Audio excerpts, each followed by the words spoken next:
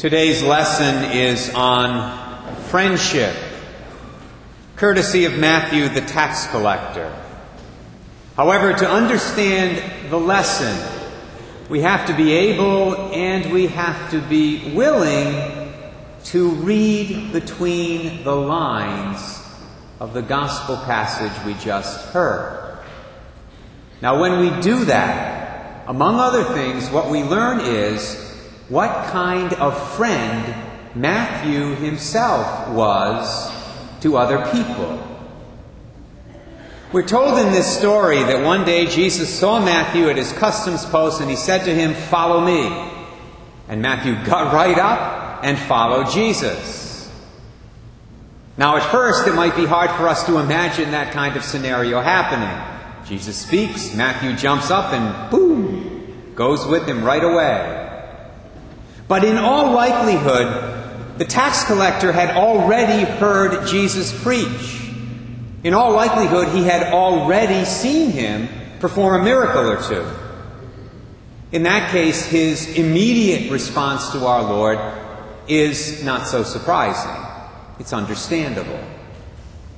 Then the scene shifts to Matthew's house, where a big dinner party is taking place involving Jesus and our Lord's disciples, and many of Matthew's old friends, none of whom, incidentally, is what you would call a pillar of the community. They were a colorful cast of characters, to say the least. And the self-righteous Pharisees are more than happy to point that fact out to our Lord's apostles. They say, "What's your teacher, what's this rabbi doing with all this riffraff?" Well, Jesus overhears their remark and he responds, "Those who are healthy do not need a doctor, the sick do. I did not come to call the righteous, but sinners." As I reflected on this scene the other day and tried myself to read between the lines of the story, there were certain points that stood out to me regarding Matthew as a friend. First of all, he made what had to be a very difficult decision to leave his tax collecting behind and follow Jesus. He did that in part, I'm convinced, because he wanted to be a better friend to others. Now, you have to read between the lines to see this. It certainly wasn't his primary motivation in following our Lord, but I'm convinced it was there in the background. You see, Matthew knew the kind of person that he had been in the past. A lying, cheating, typical tax collector who had gotten filthy rich by ripping off his own people, the Jews, and supporting the evil, occupying Roman government. That's what tax collectors were about. That's why they were hated so much. He also sensed what kind of person Jesus was. He sensed that this man was different. He was holy, merciful, faithful, righteous. He was everything Matthew wasn't. And I think Matthew realized that if he left his past behind and spent most of his future time with this Jesus, in all likelihood, he understood he'd become more like him. And that would make him a better person. Therefore, it would make him a better, more loyal, more righteous friend to the people he really cared about on this earth. Secondly, Matthew, and this is very clear from the story, was not ashamed of his new friendship with Jesus. He didn't try to hide it from any of his friends, his old friends, his sinner friends. If he had been ashamed, he would have had two separate dinner parties. One for Jesus and the apostles, and one for his old sinner buddies. But he didn't do that. He had one big event. Thirdly, Matthew desperately wanted those old friends of his to meet Jesus Christ, his new friend. I'm convinced that's why he had this dinner party immediately after his conversion. He was overjoyed. He was excited about this new relationship in his life. And he wanted his friends to have the same kind of relationship in their lives. And finally, Matthew, I'm convinced, was ready to draw the line with respect to his old relationships. If his old friends had rejected Jesus after meeting him, or worse, if they had tried in some way to undermine Matthew's relationship with our Lord, I am absolutely convinced Matthew would have said to them, sayonara. He would have let him go. If it came down to choosing between Jesus and his old buddies, Jesus was going to win. He was not going to throw away that relationship for anybody. Which leads, I would say, to the key questions of the day. What kind of friend are you to other people? Are you a friend like Matthew? I have to answer those questions myself today. Now, to answer them, you have to go back to those points I just made about Matthew himself. I started off by saying that Matthew made the decision to follow Jesus because he knew that he would be a better friend to others if he grew closer to our Lord. Interestingly enough, I know a lot of people today who hesitate to follow Jesus, who hesitate to strike up a friendship with Jesus because they think that if they do that, they will become less of a friend to others. And you know what? That's true. They will become less of a friend if their human friendships are rooted in sin. And sometimes they are. For example, if your friendship with Joe centers around the fact that the two of you like to get drunk together every Friday and Saturday night, you're definitely not going to want a friendship with Jesus Christ, the kind of friendship that Matthew had. Because if you draw near to our Lord, you know you're going to have to stop your wild partying. And you don't want to do that. And in the process, you see your friendship with Joe is going to disintegrate. Because the basis of your friendship, that sin of drunkenness, is going to be gone. In the same way, those who are involved in sexual relationships outside of marriage, these people are also reluctant to have a deep friendship with Jesus because if they do draw close to our Lord in that way, they know they're going to have to change their behavior. And in the process, the people they are sexually involved with might walk away. And probably will walk away. Do I believe, like Matthew did, that having Jesus Christ as my best friend will make me the best possible friend I can be to other people?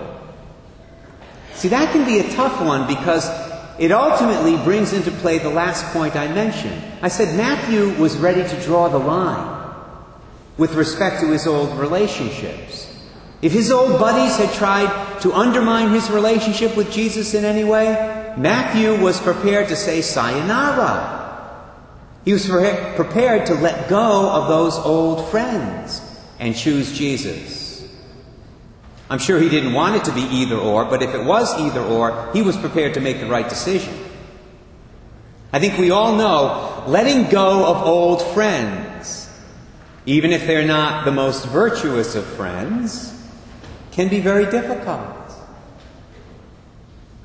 Another point I made about the ex-tax collector was he was not ashamed of his relationship with Jesus. He didn't try to hide that fact from his old sinner friends. He was very open about it. If we are a friend to others like Matthew, then our friends will definitely know how committed we are to Jesus.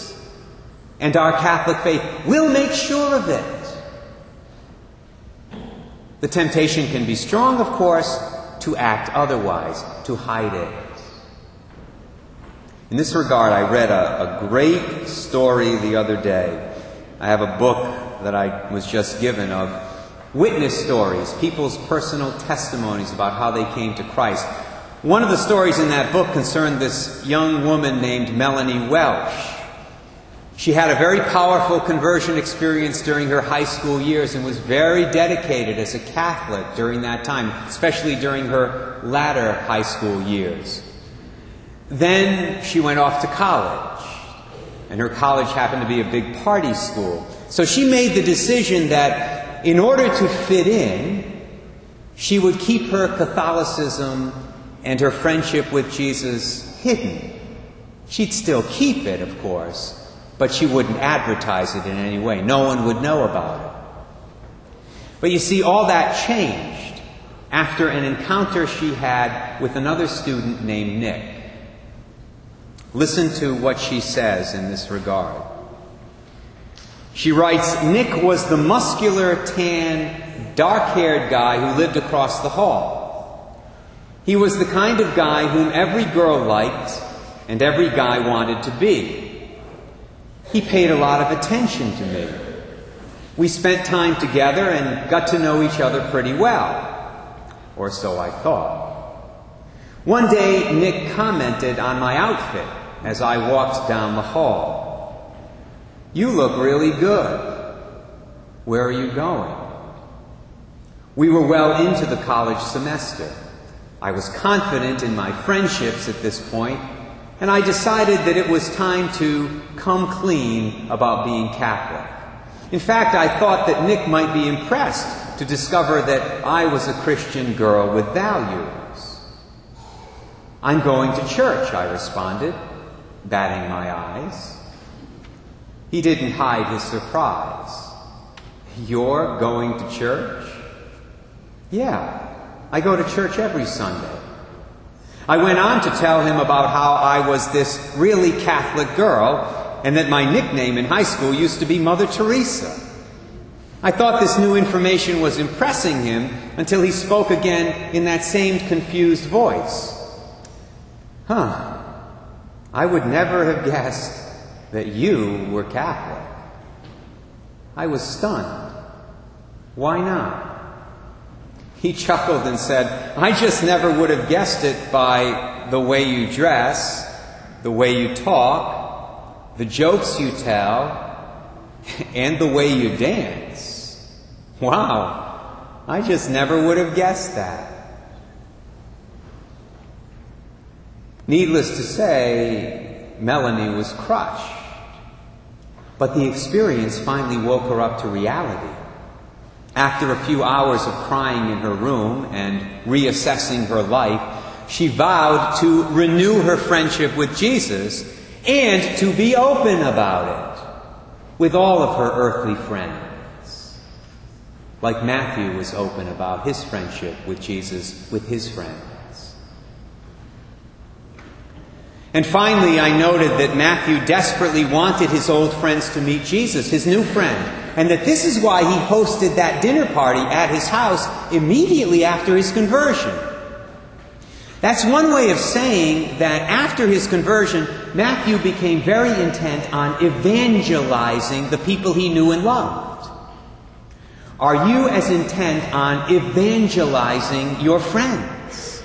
If your friendship with Jesus is number one in your life, then you should be. In this regard, and this is very timely to mention since the Steubenville East trip is coming up in just a few weeks, when teenagers come to me and say that they're not going to go to Steubenville East this year, or they're not going to go to a Youth 2000 retreat that they could go to, or they're not going to go to a Bread of Life weekend because, quote, "I already went, Father Ray. I already had my experience with Jesus." I blow a cork.